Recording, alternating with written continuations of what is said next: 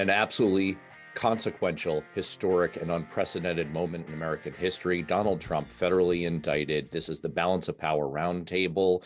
We are part of the Beyond Politics podcast on the Blue Amp channel on YouTube and wherever you get your podcasts. Matt Robeson hosting as usual with Paul Hodes, former U.S. Congressman and very relevant once again for this show, former prosecutor who used to prosecute white-collar crimes, and conservative commentator, analyst, and consultant, Alicia Preston. Paul, we're going to go right to you as usual, I can't believe I'm going to say this, as we have before when Donald Trump is indicted. I feel like we're going to have to get one of those punch cards, frequent indictment credit. What do you get when you get the 5 holes punched? Another indictment. Yes. You get 1 minute of watching Donald Trump rot in jail. I want to talk about the limited amount we know. Big caveat up front. We're going to try very hard not to over speculate here. We're going to learn more as we go. We'll stick to what we can say with some confidence. But what we seem to know is that there are, at this time, 7 potential charges, that they seem to stem largely from the Espionage Act. And there are also obstruction of justice and false statement charges that are on tap. We are going to learn more about this when the charges are unsealed, and apparently when Donald Trump appears in Miami in a courtroom on Tuesday. Paul, from a prosecutor's standpoint, what do you read into what we know as of now about these charges? What stands out to you? The Espionage Act is an act from 1917, and it has been used to prosecute people who are thought or who have or are thought to want to sell state secrets, basically. So I think it's very consequential in this case that the former president is charged, if that is what the charges turn out to be, Espionage Act charges. It's because the prosecutors believe that his intent was to use some of these classified documents and try to sell them to the highest bidder. And that would be a pretty staggering charge for a former president of the United States.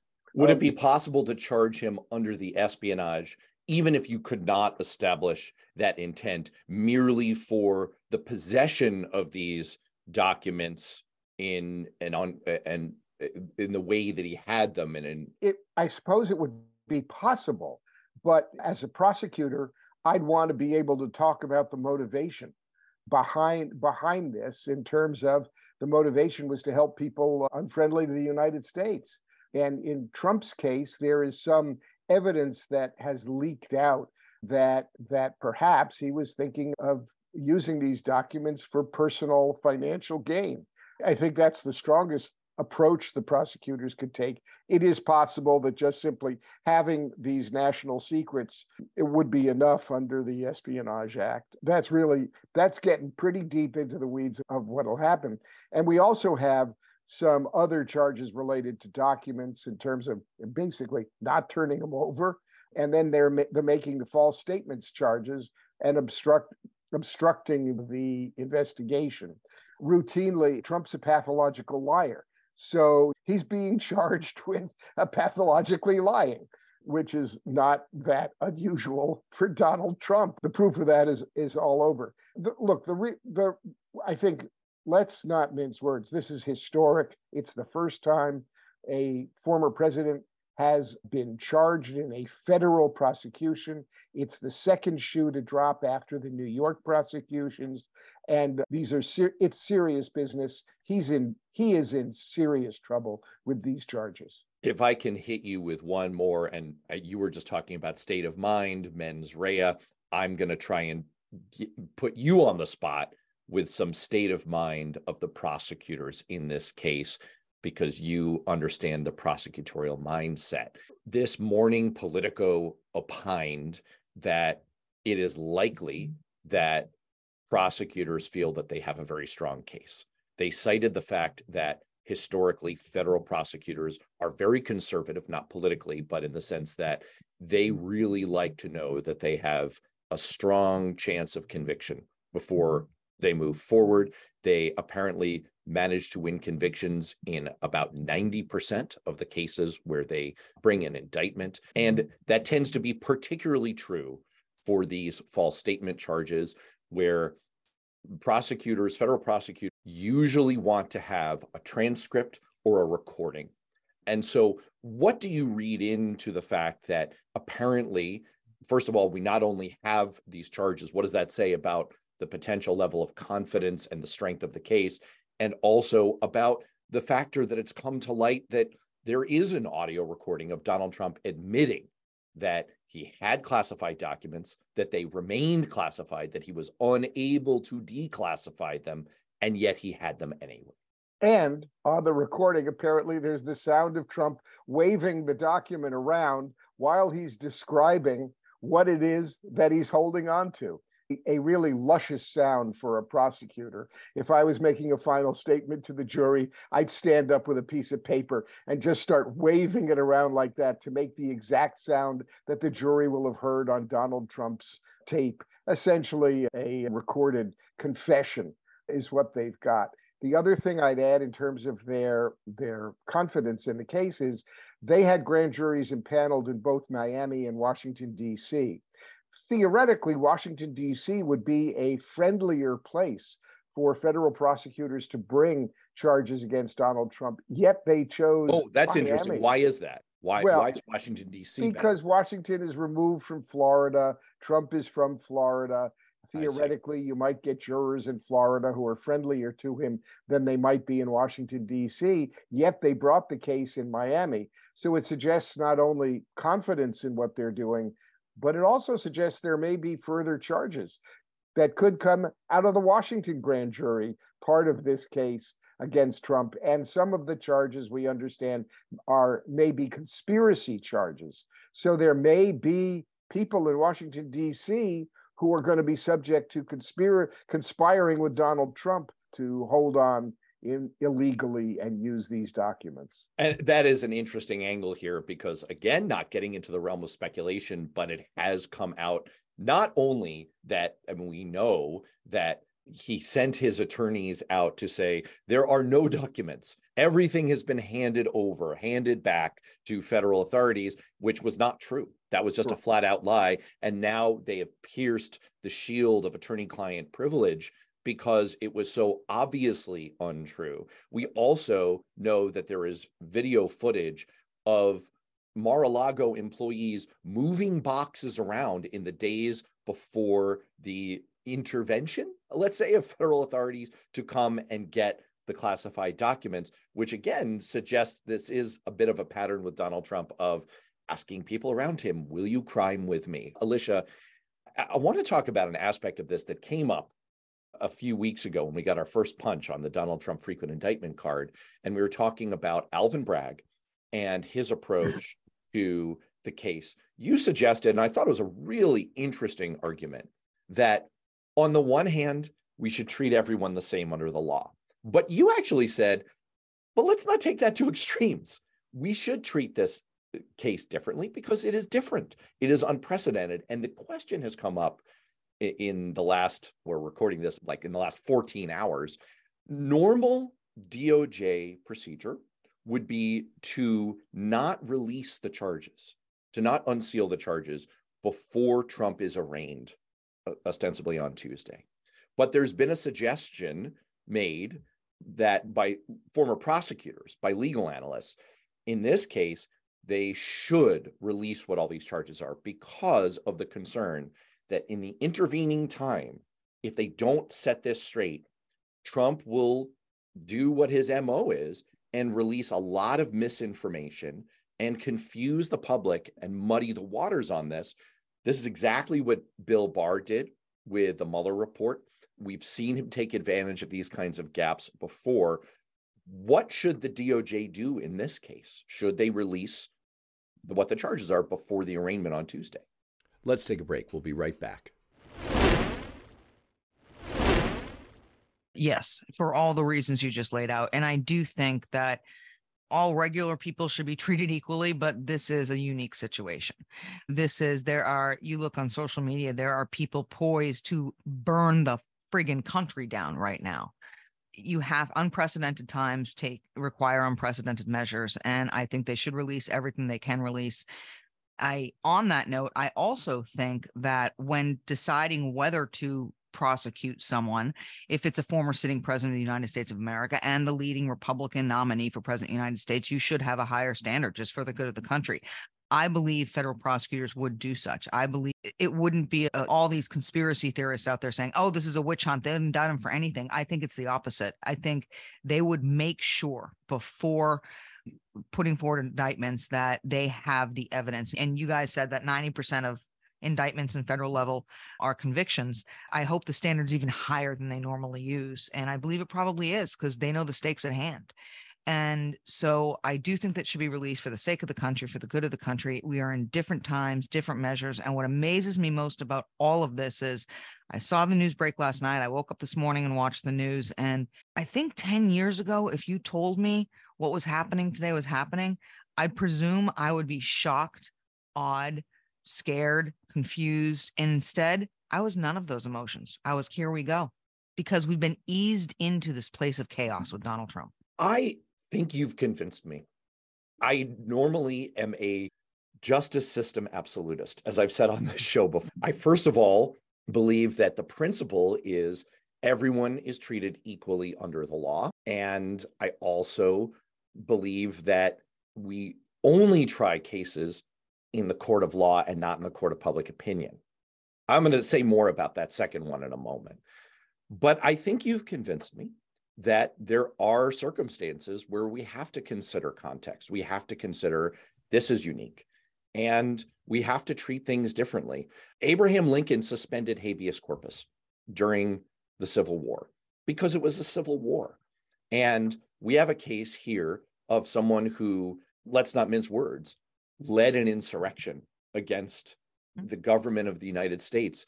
There is arguably, as you, I think, just laid out, a clear and present danger here. And a wise Department of Justice would take that into account. So I want to say, go ahead, please, Paul. Let me just weigh in, because please. I think I'll use a double negative. I don't disagree with you, Alicia, at all. And I think it's both and in the following way. A prosecutorial decision about when to indict, what to indict, who to indict, how to indict, and how to go about things is a prosecutorial decision. And it's usual for prosecutors to take into account all kinds of factors in making their prosecutorial decisions. In this case, a factor of security, the fact that he's a former president, the conditions in the country, all of those things could, in the usual course, be taken into account by the government, the DOJ, in bringing these indictments. Where Matt's position and everybody's position that no person is above the law has to be applied even-handedly, it's applied without politics, it's applied to everybody in the same way. Once these indictments are filed and the process, the legal process is ongoing, what happens in the courtroom in the United States is a sacrosanct place, or should be, right? We hold that to be the place where the judge is not swayed by politics, the jury isn't swayed by politics, and what goes on in the courtroom and the process and the way the defendant is treated is the same for everybody, whether it's Donald Trump or Alicia Preston Xanthopoulos. Everybody gets treated inside the courtroom in the legal process the same way. At least that's our hope. That's the basis. So I think that remains right. I think that remains right. And I think that's the right separating line for us to maintain here. If you were to introduce, hey, here's the context on Donald Trump in a court of law, how fast, Paul, in microseconds would a judge get that out of there? Yeah. You can't bring in irrelevant information and context. You try a case on its own merits. And I do truly believe you do not try cases in the court of public opinion. And that's for good reason, because when we try cases in the court of public opinion, we get it wrong and we miscarry justice. And there's a horrible history in this country of accusing people wrongly and either finding through the judicial system or through mob justice that you've gotten it wrong and you've done something horrible. I think that's separate from what we're trying to do here, which is, I think we've reached the point where to understand this, we have to apply context. Donald Trump is accusing all of us of a witch hunt. And Alicia, you talked about that term, witch hunt. It is, yeah, I know it's eye-rolling because, boy, Donald Trump was presiding over a coven of witches. It would not be relevant in a court of law to bring up his long list of crimes. It is relevant in this discussion to bring up his long list of crimes. Let's not forget, and we've covered much of this on this show with experts, with journalists, with investigators, with prosecutors, the fact that he laundered money for the Russian mob. He was credibly accused of racial discrimination in housing in his real estate empire. He very clearly committed tax fraud, defrauded the federal government of tens, if not hundreds of millions of dollars over the year. He defrauded a veterans charity. He defrauded veterans. He stole from students with his fraudulent Trump University, shut down by the judicial system. He stole from contractors, from small businesses. He sexually assaulted women. That's something he's now been found liable for. He abused office to go after Joe Biden, to go after his political enemies. And then he obstructed justice about it. And that's not even half the list.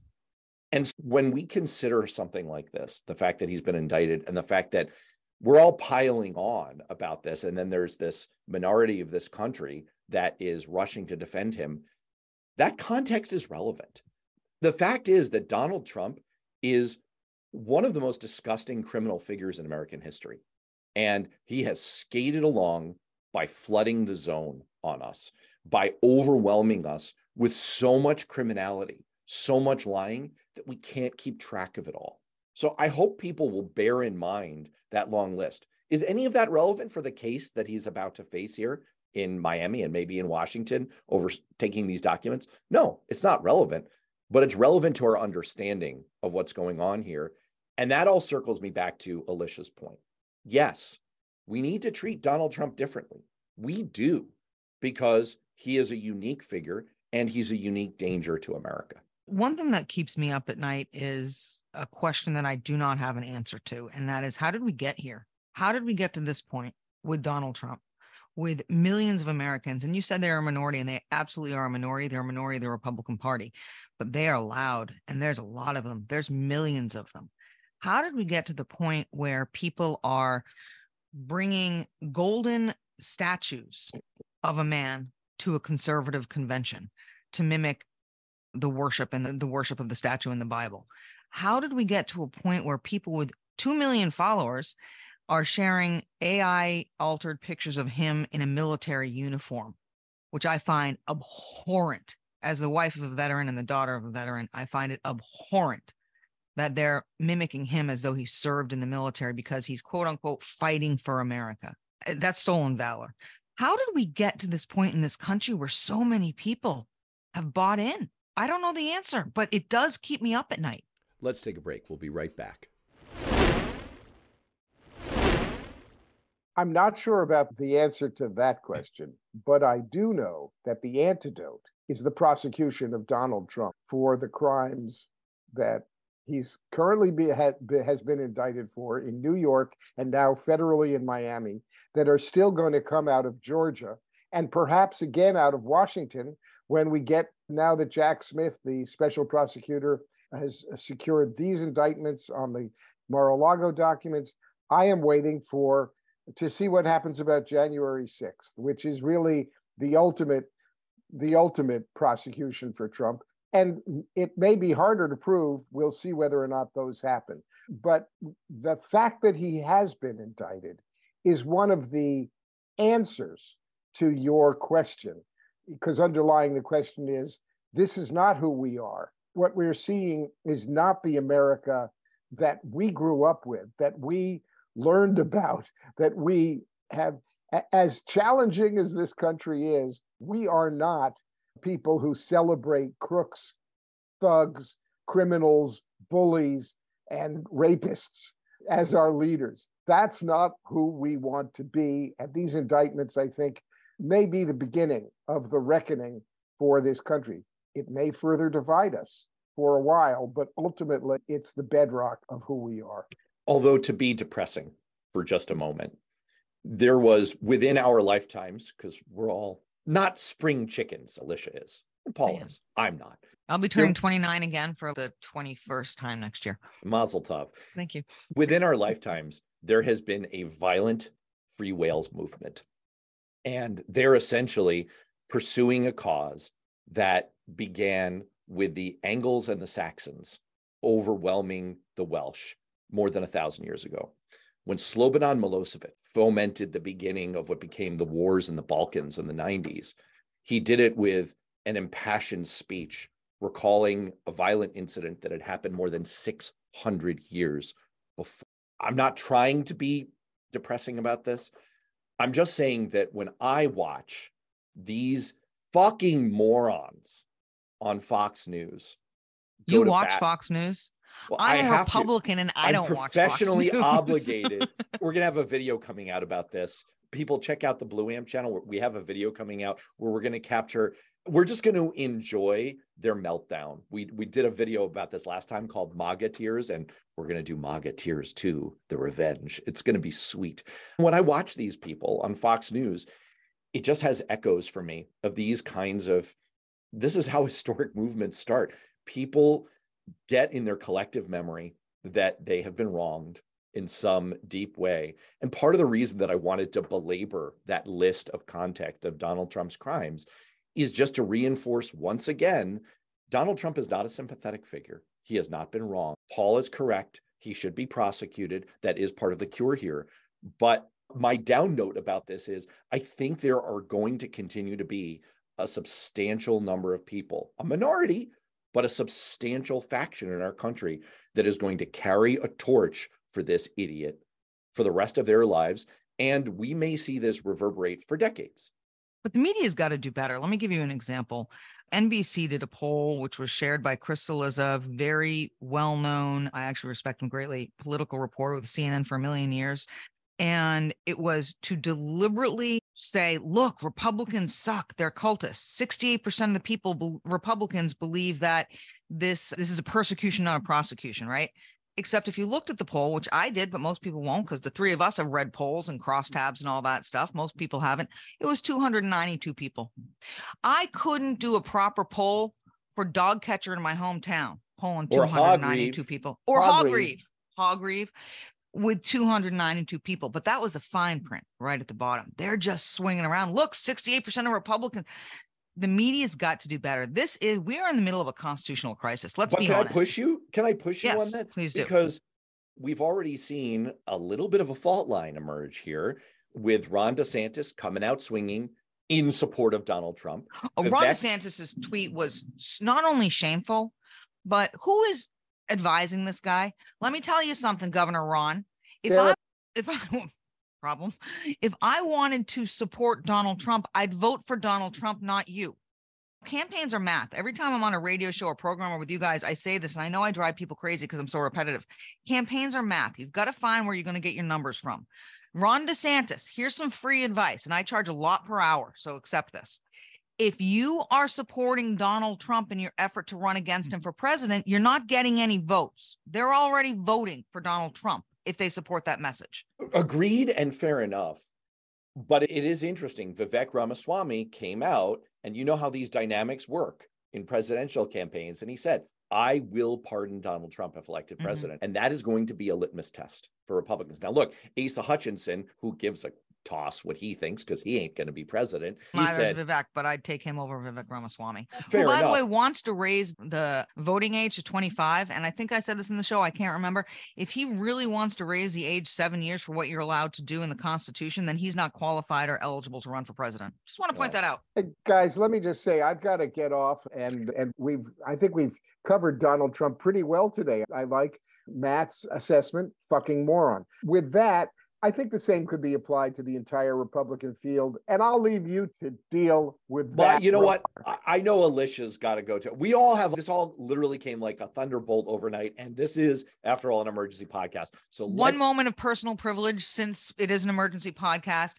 Congratulations to the beautiful, brilliant Katerina Xanthopoulos, who's graduating high school today.